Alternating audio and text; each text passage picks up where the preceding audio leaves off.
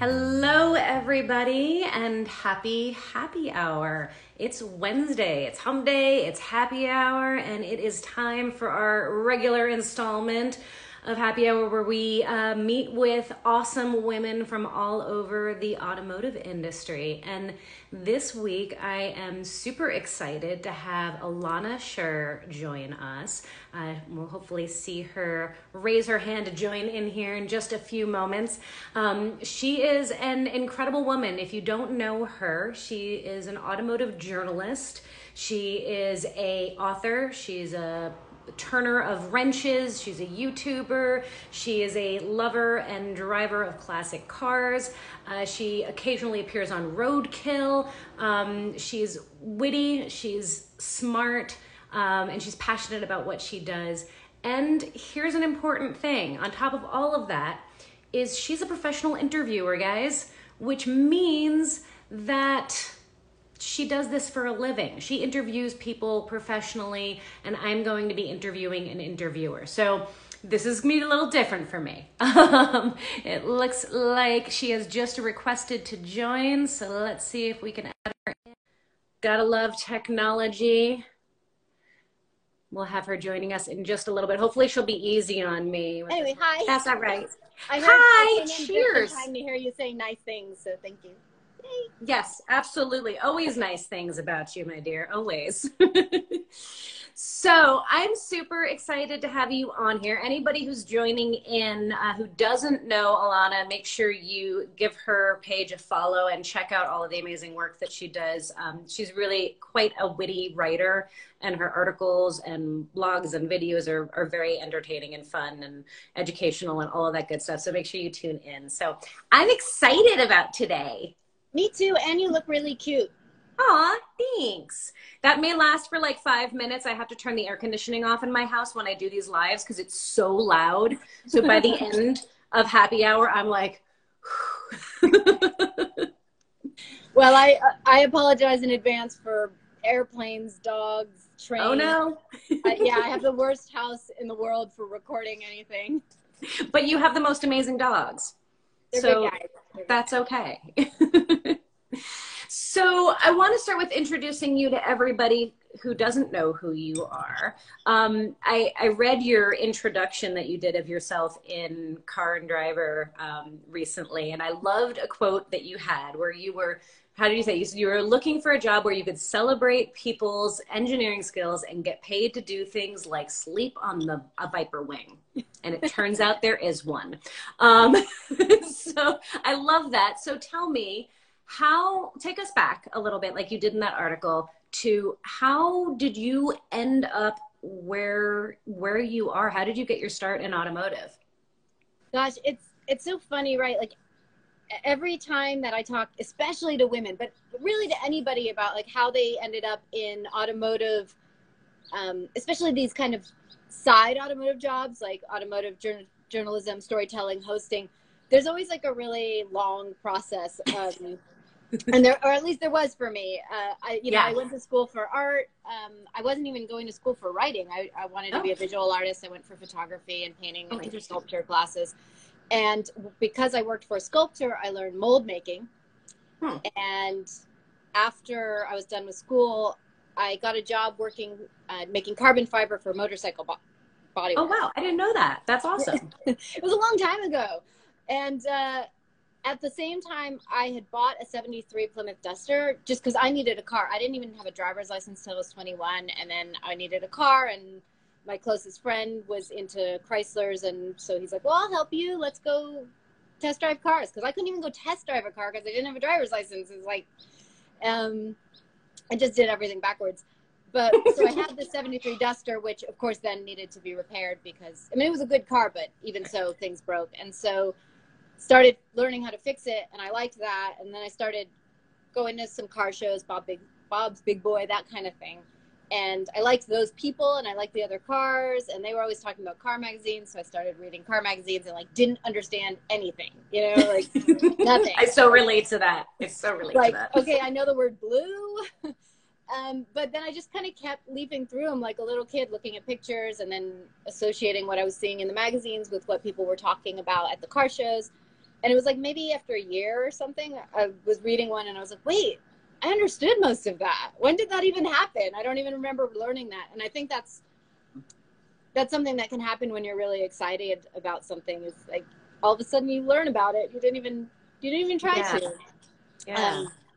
So that gets us up to me not being completely ignorant of cars and actually having a driver's license. And also, I really liked the magazines. I was like, man, that seems fun. Like whatever these guys are doing, I wonder if there's a way I could do that. And I started applying to car magazines, and I applied to car magazines for 10 years. Oh, wow. Before David Freiberger gave me a job at Hot Rod. So that's a lot of years of like a few rejections, but mostly just totally being ignored, you know, like just, I wouldn't even get like an email back. It would just be like, yeah, no. Is that kind of the norm? I would say it's Uh-oh, you're freezing up a little bit. It's probably the norm for anyone. I mean, it's the kind of job where a lot of people want to do it and there aren't very many positions for it. So open spots don't show up very often. But I also think that there were a few people who weren't interested in me just because they didn't figure I would know what I was talking about to do it. Because you're a girl? Yeah, because I wasn't a dude. Yeah, for sure. I mean, I saw people get jobs who knew less than I did. And I was like, I also applied for that job. And I don't think I'm a jerk. And I know my clips were good. So, yeah. But that wasn't the case with Freiberger, and it wasn't the case with Hot Rod. And yeah. And how long? Was just amazing. How long ago was that? 2012, I think. Okay. Yeah. So you were going after it for a while before you had your breakthrough. Absolutely. Yeah. I mean, I had a job working in PR after the motorcycle stuff, and that was really interesting. And I have so much respect for people who do good work in PR and marketing, because it is a very difficult job, especially if you work in an agency where you're kind of being bounced all over the place, having to be an expert in a lot of different things. But so I learned a lot there. I learned a lot of problem solving there, which I think has been helpful in what I've done since then. But I really wanted to be on the other side of it, and I'm glad to be there now. Yeah. So what have you done since then? Tell everybody a little bit about what you're doing and how you landed your current most awesome gig that you've got going. Okay, I'll do this one fast. Okay. No, that's okay. Take your time. Yeah. So I was at Hot Rod for 3 years, I think. And when I was at Hot Rod, it was right at the time that Freiberger and Finnegan were starting Roadkill. So I was part of some of the early planning on Roadkill, as were some of the other Hot Rod people. And then Roadkill started taking off so much that Freiberger moved from being editor-in-chief of Hot Rod to just doing Roadkill. Right. And then a few years after that, one or two after that, he couldn't even run all of Roadkill by himself because Roadkill was so big. And so that was when he asked me if I would be interested in coming over to the Roadkill side from Hot Rod, and kind of not being on the show, but running everything else. So building the social media, at the time they wanted to do a print magazine and a website, and they were doing all these events, and they basically just needed somebody who wasn't necessarily worried about being on camera to actually interact with the Roadkill fans and help tell their stories and stuff. So I did that for 2 or 3 years. Okay. And it all blurs together. Right. I think it was probably 2 years at Roadkill. It was like 8 magazines. It was super fun. I loved it. It was amazing. It was really fun to get to kind of be a boss, because, you know, I had an editor-in-chief title, even if I didn't have a staff. And you were a boss of one. You were a boss of yourself. Yeah, my own boss, which is really the best kind of boss. And, and then the company went in a different direction, with the magazine and with the website. And I didn't really want to stay on as kind of like a floating character there.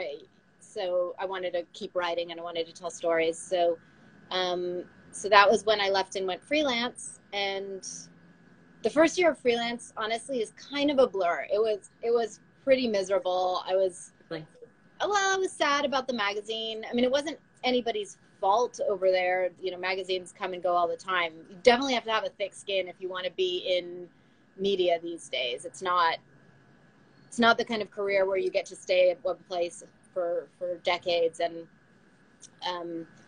but it was sort of my first time leaving a job not under my own terms and not because I wanted to. And so I was sad about it, and I was worried about what I was going to do in the future. And, you know, freelance is a very different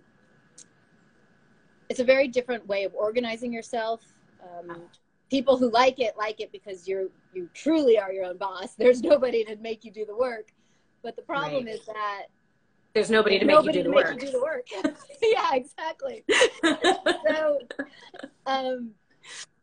So that first year is kind of a blur. And I was very lucky because a friend of mine, Abby Bassett, who's also a journalist, was working at a place called Edmunds at the time, and they needed a host for their video reviews, and they were specifically looking for a woman to bring onto the team because their review team for video was all men. And Abby was like, why don't you apply for this? Why don't you do a screen test? And I was like, I don't know how to do video. Like, I'm a writer. And she's like, well, just do a screen test, you know? And can I swear on this? Yeah, totally. Do you, boo. You do you.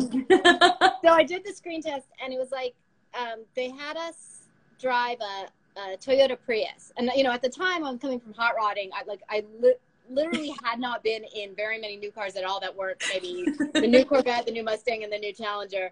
And I certainly hadn't been in a new Prius. And so, you know, we're in it, and the producer is sort of in the backseat asking me questions. I'm driving and talking, and the camera's on me. And he says, you know, can you tell me how regenerative braking works? And I said, fuck if I know. And I was like, oh, well, that's the end of that one. I'm definitely not going to get a call. And they called me like a couple weeks later, and they were like, you know, we just really liked your test. It was funny. You had a lot of personality.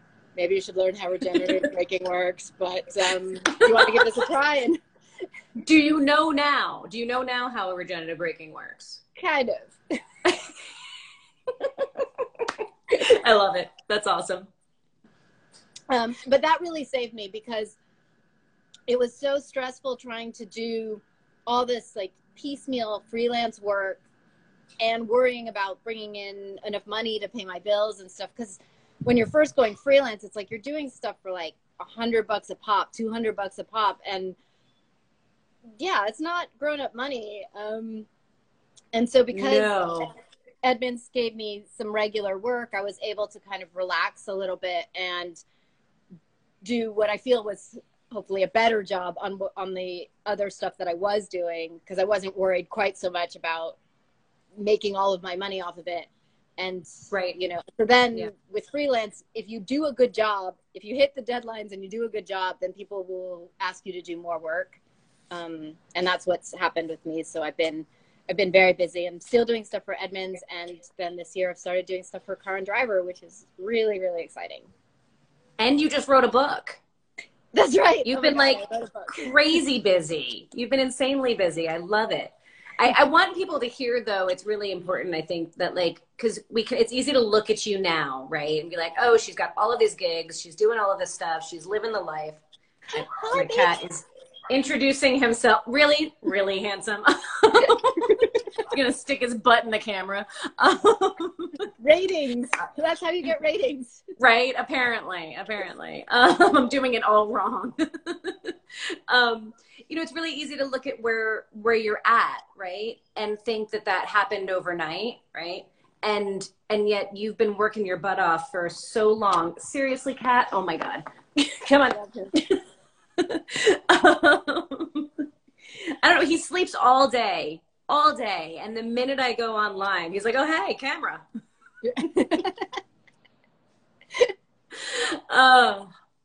So yeah, I think it's really good for people to hear this, that yeah, you're super busy now, and yeah, you're super successful now, but it didn't start that way, right?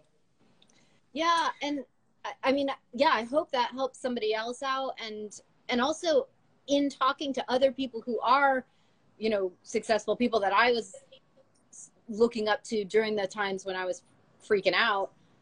I mean, they are constantly kind of hustling at it too. I mean, I don't know how you feel, but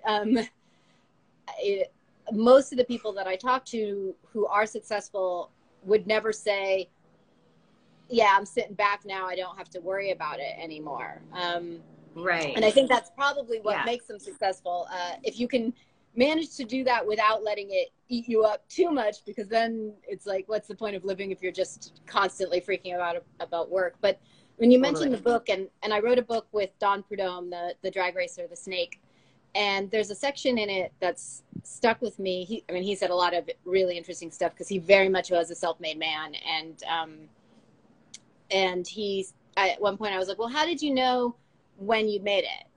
How did you know, like, oh, all right, this is cool, like I'm rich and successful and I don't need, and he's like, I don't even feel like that today. I was like, dude, you're 80, like how do you not you don't feel like you've made it? And Right. he's like, well, he's like, I'm proud of the stuff that I've done, but I would.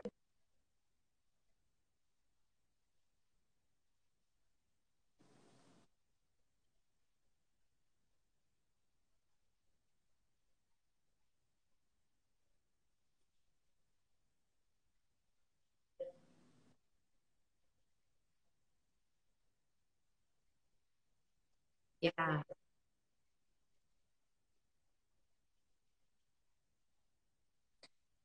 Yeah. No, no, I think it's encouraging. I think it's really valuable. A woman who was involved in the all-female build shared a story with me similarly that she got to have a conversation with Chip Foose at one point earlier in her career, and she asked him what when did you feel like you knew what you were doing, right? When did you get to that point where you felt like you knew what you were doing? And he was like, I still don't, right? Like I'm still learning, I'm still figuring it out. And I thought that was a really powerful thing because I think we all look at people from the outside and go, oh my God, you've got it all figured out, and we don't, right? But what it looks like on the inside versus the outside is a different story. Oh yeah, absolutely. And I mean, especially when you start adding in social media now, which I think that is something that, you know, not just the kids, but as adults too have to think about, because most people aren't posting their big fails or their boring days or the days where they're just like not getting anything done. They're posting, Right. the trip that they went on where they got, they're posting a picture of them successfully putting the engine in, Right. and they're not posting Right. the boring After a stuff. bunch of tries that didn't work. Right, yeah.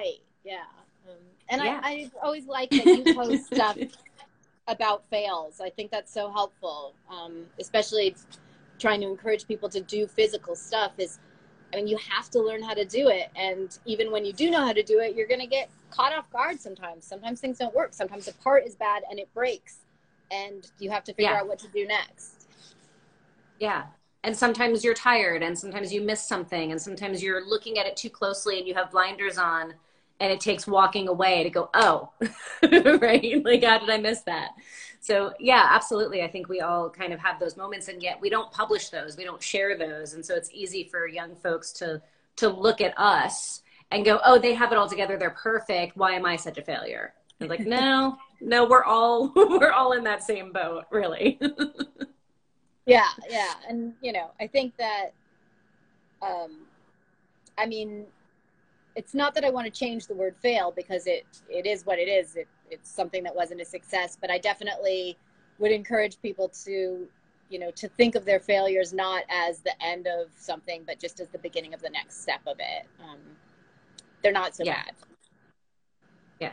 It was a failure at doing what you tried to do, but it's a success at learning something new. Yeah, exactly. I mean, there are a couple of failures that you should try to avoid. I would say any sort of hoist or jack stand failure, that could end Yes. things, but for the most part, you can recover from almost anything. Yes. There's definitely, I mean, we all try to avoid failure, right? But the reality is that they're reality and it's part of life and it's part of learning, it's part of growing. And I wish we all shared them more often and shared just our realness with people more often. So I applaud. I really appreciate that about your writing style. Actually, is that you're really personable and real. And it feels like when I'm reading your work, when I'm reading your articles, it feels like you're just talking to me. And I really appreciate that. It's not like highfalutin and difficult to understand. It's attainable, right? And I think that's a really important thing, because if you're telling people stories, you want it to be attainable and reachable and feel intimate.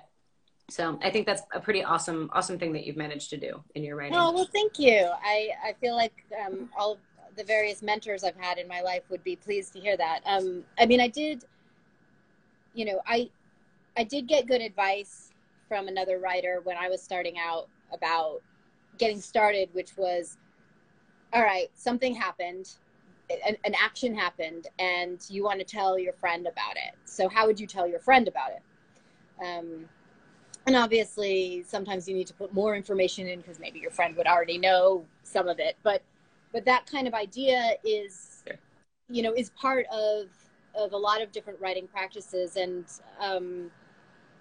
it wasn't a part of automotive writing for a long time, which I think is sort of maybe what makes, there's like a few automotive writers who are very famous, and I think that what makes them famous above the others is that they were kind of people who pushed the style of writing to be more personable, to be more conversational, when before it was always maybe more technical or more,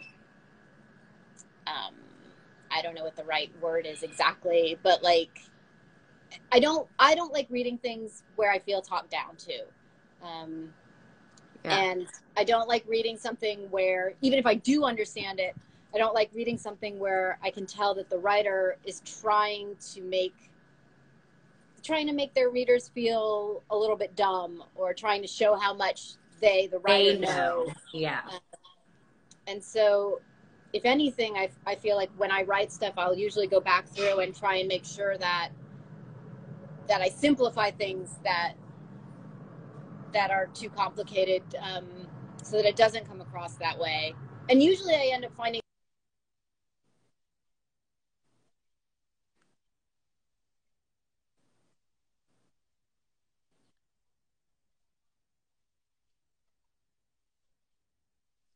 Yeah.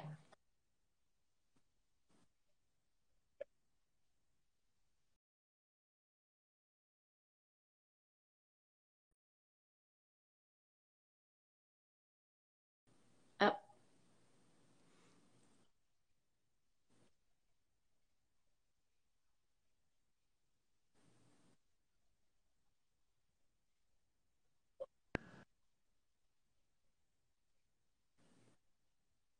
yeah. You're freezing up a little bit. I don't know if everybody else is seeing this. I'm frozen. Oh no.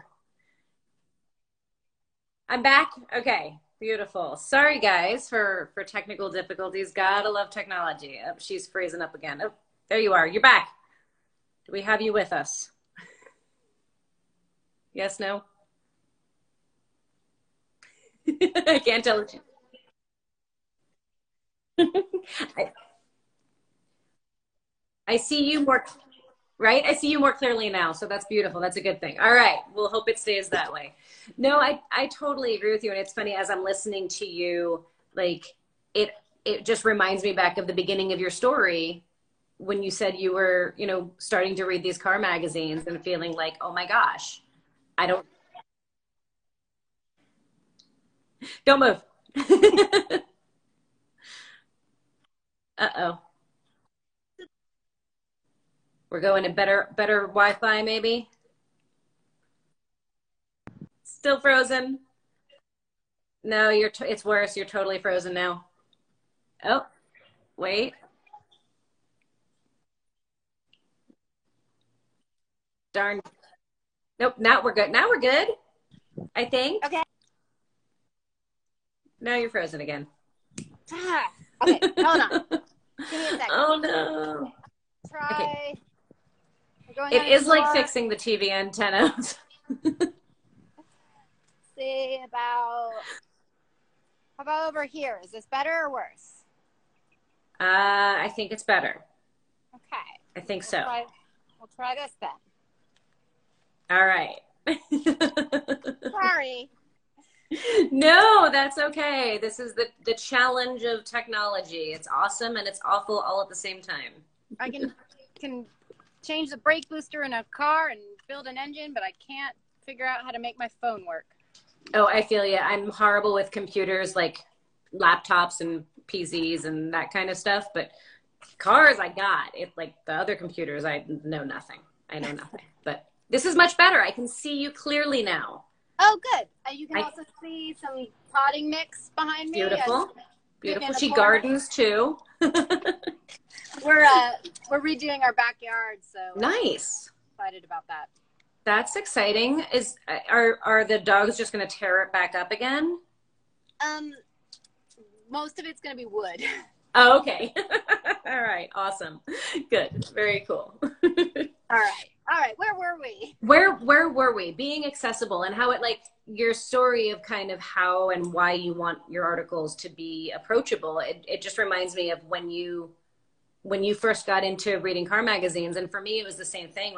That's kind of what got me into cars, was starting to read car magazines and not getting it, not understanding it and wanting to read more, but really also feeling like there was a barrier of entry there, because I felt like all of the articles that I was reading were like, no, stay away. If you don't know enough to read this article, then you don't deserve to be reading this article.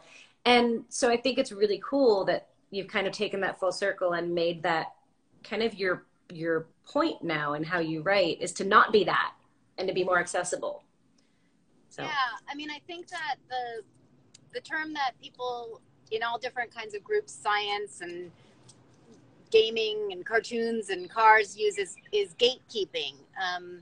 That there's gatekeepers who kind of make it easier or harder for people to enter the hobby. And I don't think that the car hobby needs to be protected from having more people in it. You know, we're not, if anything, we need as many. We need more. Yeah. So, so why would I make it worse for somebody? Like, why would I make somebody feel bad about wanting to be a part of it and not knowing how? It's, that's awesome. I once went to an amateur astronomy meeting. This is, okay.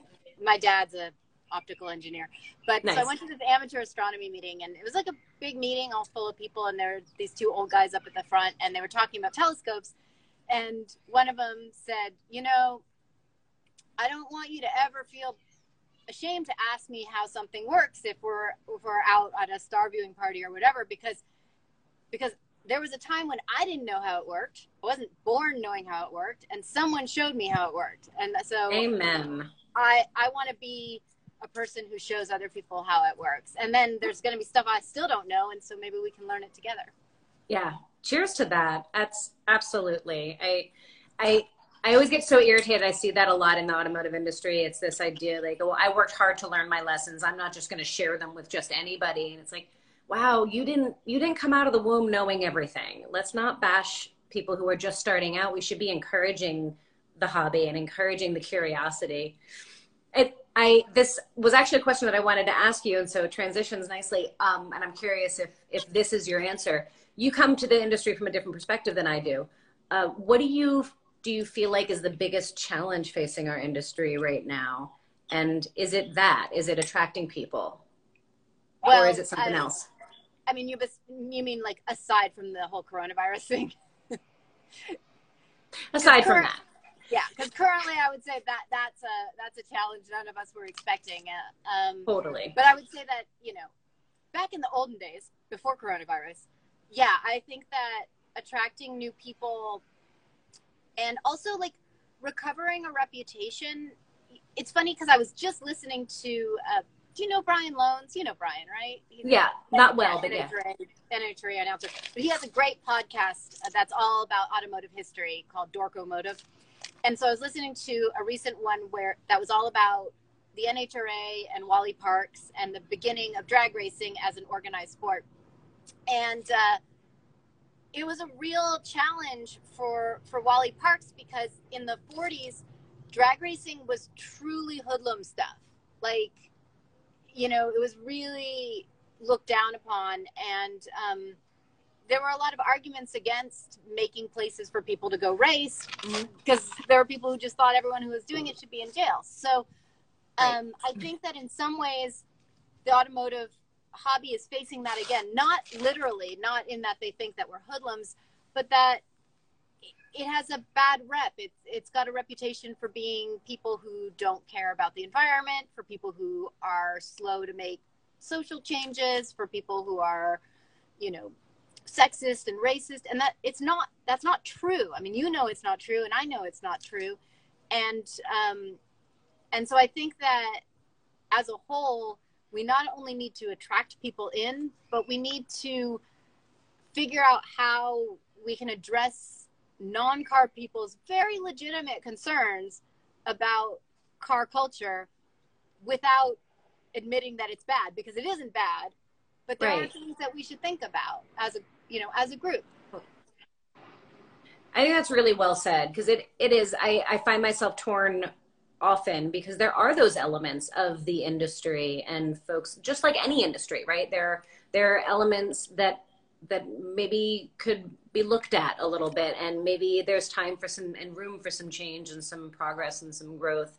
And yet overall, the people who I've met being in the automotive industry and I've gotten to know are some amazingly wonderful human beings. I know a ton of amazing people who are in various areas of this industry. And yet it's the old stereotypes, it's the old reputation about the industry. And a lot of it is, you know, kind of like anything else, a few bad seeds make the name for the entire industry. And I think that's a reputation that we have that we're fighting to attract people in.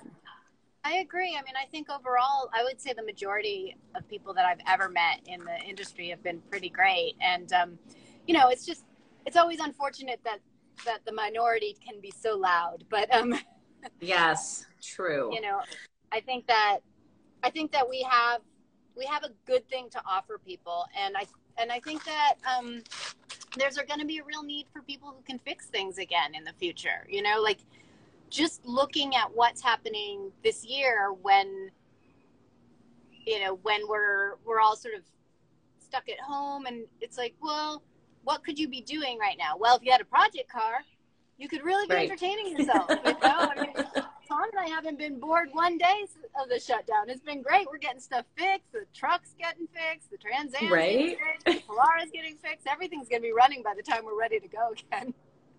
I love it. I wish I could say the same thing about me. My goodness. My graveyard of cars is still a graveyard of cars. One day. Well, you've been doing real work. I don't know about that. Somebody wants to know if you have a YouTube channel. I do have a YouTube channel. It's the same as all my social accounts. It's called Challenge Her, and it's me and Tom. And, you know, keep your expectations low. We're way too lazy to do any sort of real video work. So it's like one takes in the garage, driving some cars around, but nothing elaborate. I love it though. I love it. It's in alignment with you and your persona, very real and very transparent. And so I love that about it. Yeah, that's, you know, there's, sometimes Tom and I joke about stuff, because like we'll be working in the garage and then I'll be like, oh, can you take a picture of me? And he's like, oh, you want to convince your people you did some work? And I'm like, yeah, I do. You know, and then, you know, but it's like, you know, I try to not ever say that I'm doing something that I'm not doing. And, you know, and I try to do enough things that I can tell the truth and it's interesting, and hopefully managing that. No, I think you're doing a fantastic job at that. Yes, indeed. And I feel your pain, because I'm like, we always forget to take pictures of ourselves when we're working, because we're, you know, working, right? Like, people are always asking me, post more pictures of you working. I'm like, I don't take pictures of myself when I'm working, because my hands are busy with tools and wrenches and things. Oh, question for you on that one. Yeah. How long ago was it that you realized that you could take a picture of yourself sort of doing the work after you've already done it, and then you will look pretty like all of the other people who take pictures of themselves working? Because I used to, like, like if it was like a picture of me torquing something, I'd be like torquing it. And I'm like, why do I look like such a monster all the time? And everyone else looks pretty while they're working. And then finally a friend of mine who also does car stuff was like, well, you torque it first and then you take a picture of yourself. So I didn't figure that out until you just said that, actually. Yeah. I just learned that right now.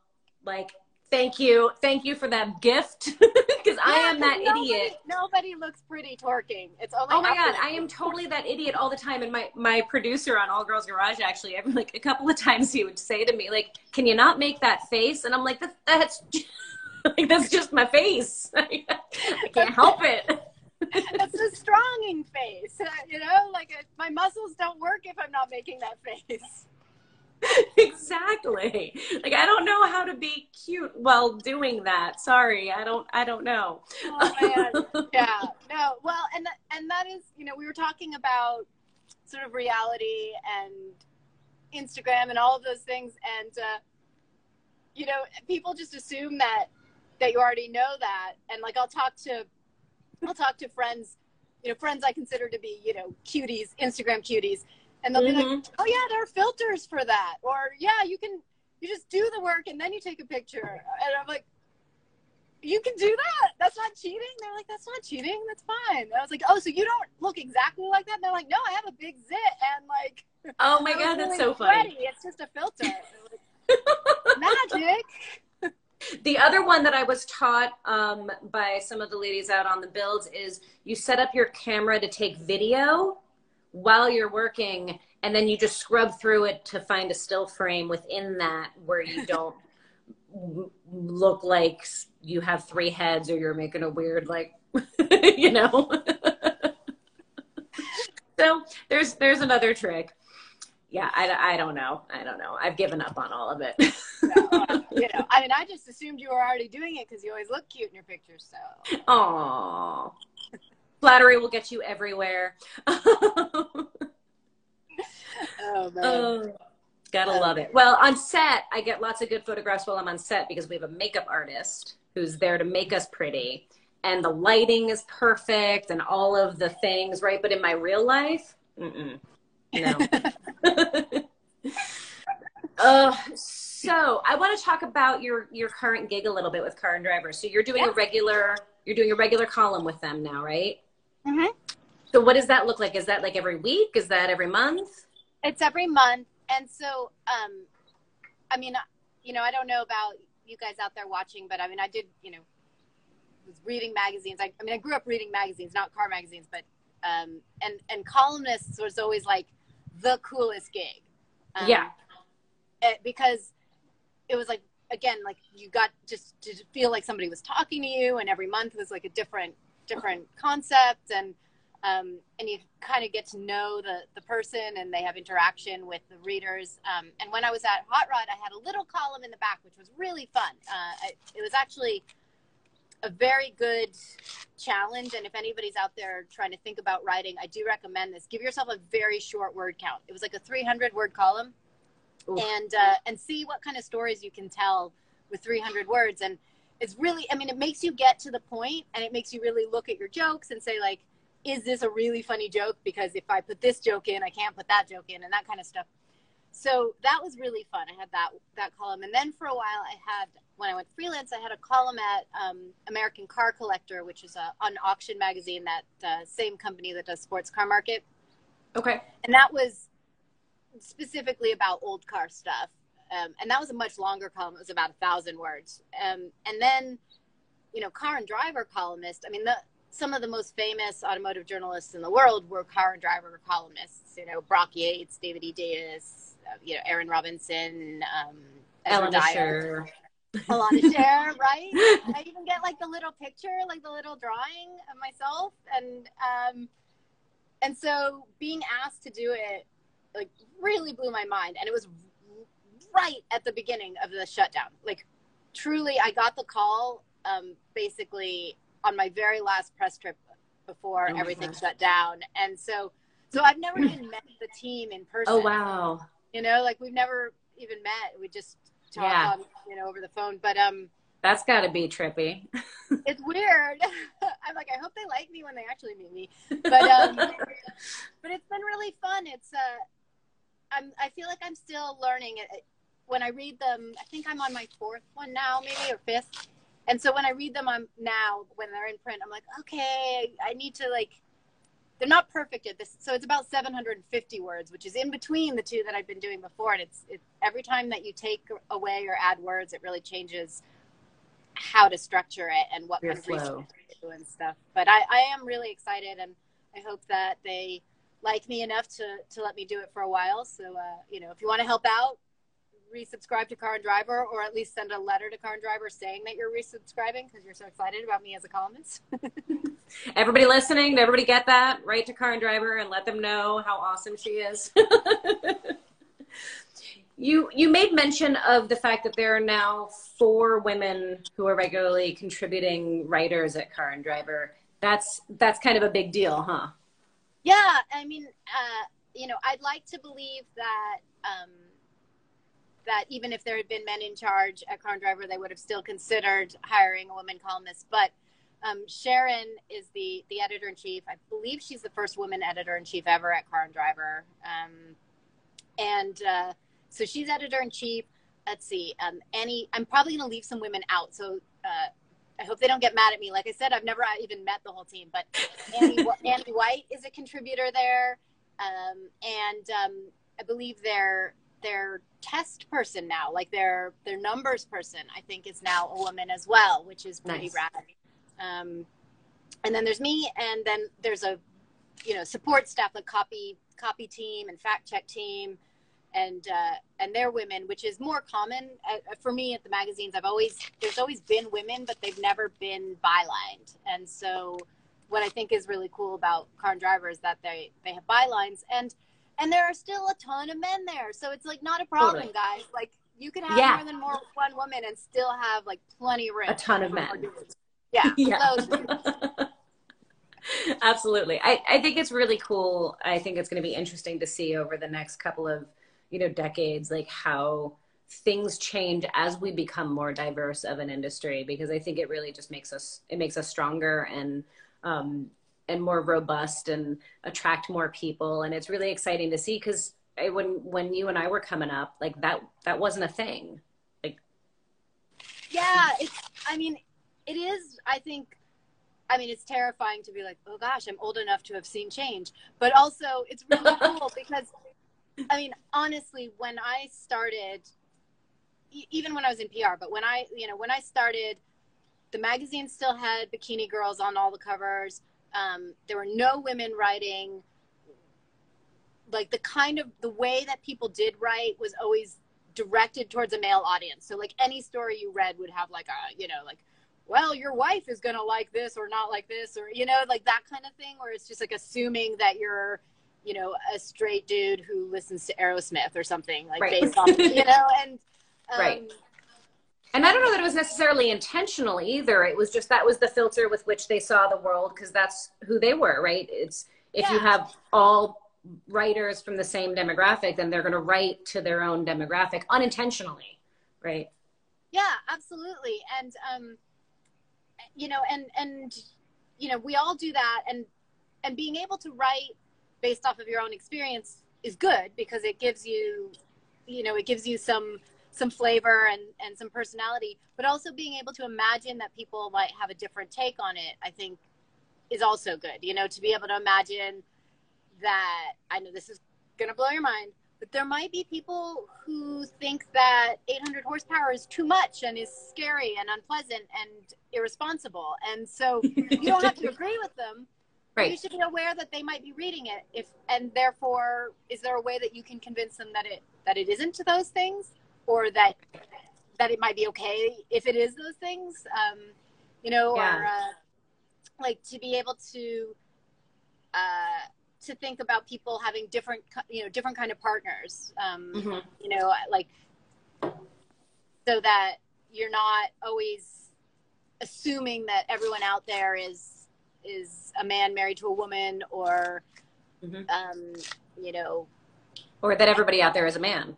period. Right. Yeah. Or that everybody grew up with the same cultural reference points. So like, you know, it is funny when you look at the kind of music that people tend to use as examples in car magazines, and you're just like, that's a lot of classic rock, you know, like classic cars, classic rock. I mean, come on.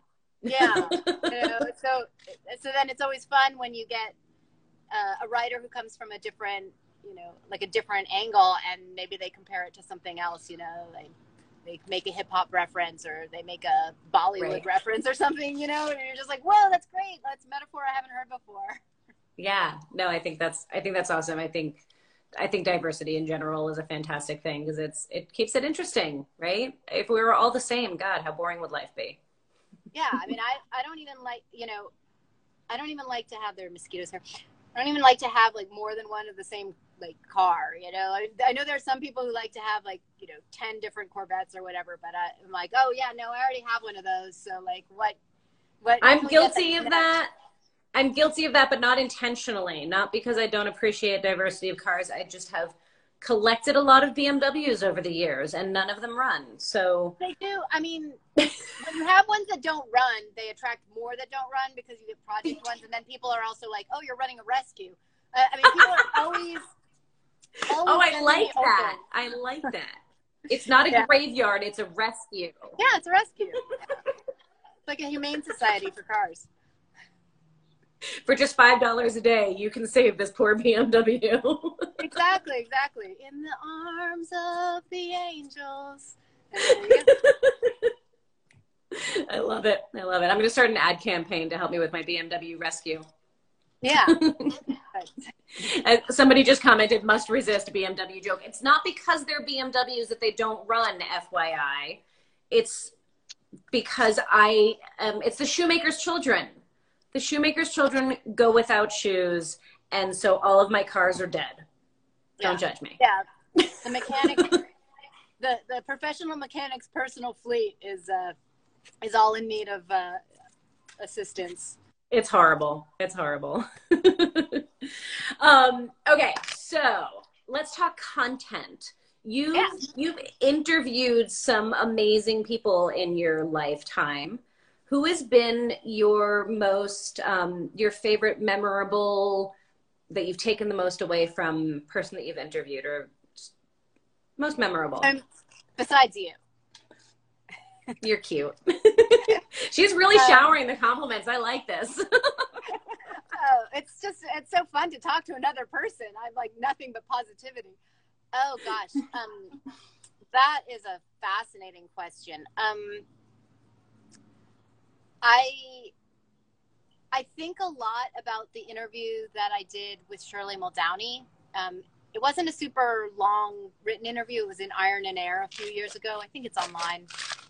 Just because, you know, Shirley Muldowney, for those of you who don't know, was, you know, basically the first very famous professional level woman drag racer. And also, I believe, the first woman to win a championship in any sort of motorsports. I'd have to check that. There are a lot of motorsports, but yeah. And you know, so she started racing in the 60s, and you know, really came to fame in the 70s and 80s. But obviously, maybe not obviously, but obviously to me, she was a hero. She was a role model, and when I started in the industry, I was kind of bummed and surprised to hear how many people sort of talk badly of her. Not about her success, but, you know, about her, you know, they say like, oh, well, she was bitter, or she was mean, or, you know, she's not a nice person. And you know, so when I went to interview her, I was a little bit scared. I was like, is she going to be mean to me? Like, you know, what if I don't like her? You know, what if I don't like this person who I've based so much of my life on? Yeah. And that wasn't the case at all, you know, and it made me realize something which I suspected already, which is that it's very easy for people to look at someone who was a trailblazer later and list all their faults. Mhm. But to actually be a trailblazer, it means you're cutting down branches all the time, right? You're going over obstacles all the time. To be able to do that and not have it affect you emotionally and mentally, Yeah, especially if you're doing it alone at the time, which she was, totally. you know, yeah, it's going to make you touchy. It's going to make you overly sensitive. And I felt like it was really good for me to realize that for a couple of reasons. One is because now when I do catch myself moving towards a kind of oversensitivity or bitterness, I can say, you're not wrong for thinking this, but it's not going to do you good to hold it. Let it, Mm. let it go. Like, like she would say now that there are a lot of things she wished she had let go. But she didn't. And they, and she deals with it now. You make decisions and you keep that with you. And also to, to really have an escape and have a family that is important to you and healthy to you, I think is really important if you're trying to do something great. Yeah. Because again, she, I think she really regrets not, some of the choices that she made regarding, when she was focused as a mother and when she was um, focused as a racer. And I don't know that she could have made those choices differently at the time. It's not like Right. drag racing was exactly,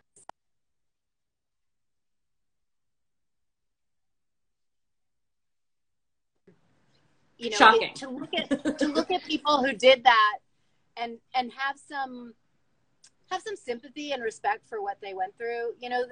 Similarly, uh, I've talked with Willie T. Ribbs, and I don't know if you saw the Willie T. Ribbs documentary that's been on Netflix that Adam Carolla did. It's called Uppity.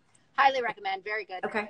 Willie T. Ribbs was the first black racer to successfully qualify for the Indy 500, and he raced Trans Am. He was really quite successful. And his documentary is called Uppity because people say, well, he had a bad attitude and you know, he didn't play the game and he was hard to sponsor and and I've talked to him and he's like, if I played the game, they would have found some other reason to keep me out. Like sometimes you just have to be ferocious and because he was ferocious, we have people like Lewis Hamilton and Bubba Wallace who are able to be a little bit more nuanced in their behavior. And because Shirley was Yeah. ferocious, you and I are able to be here and not be constantly on guard and constantly defending against attacks. Yeah. So I really recommend that everybody, say a little silent thank you to the people that came before us because they really had a harder time than we did, and we wouldn't be here without them. Totally. God, amen and cheers to that 100%. And I think that's kind of what like motivates me now, right? Is there were the trailblazers before me that made my life possible, right? I couldn't have even taken auto shop in high school if there weren't people before me who made that possible. I was only the second woman in my high school to take auto shop, right? And in my mom's generation, that wasn't even an option, right?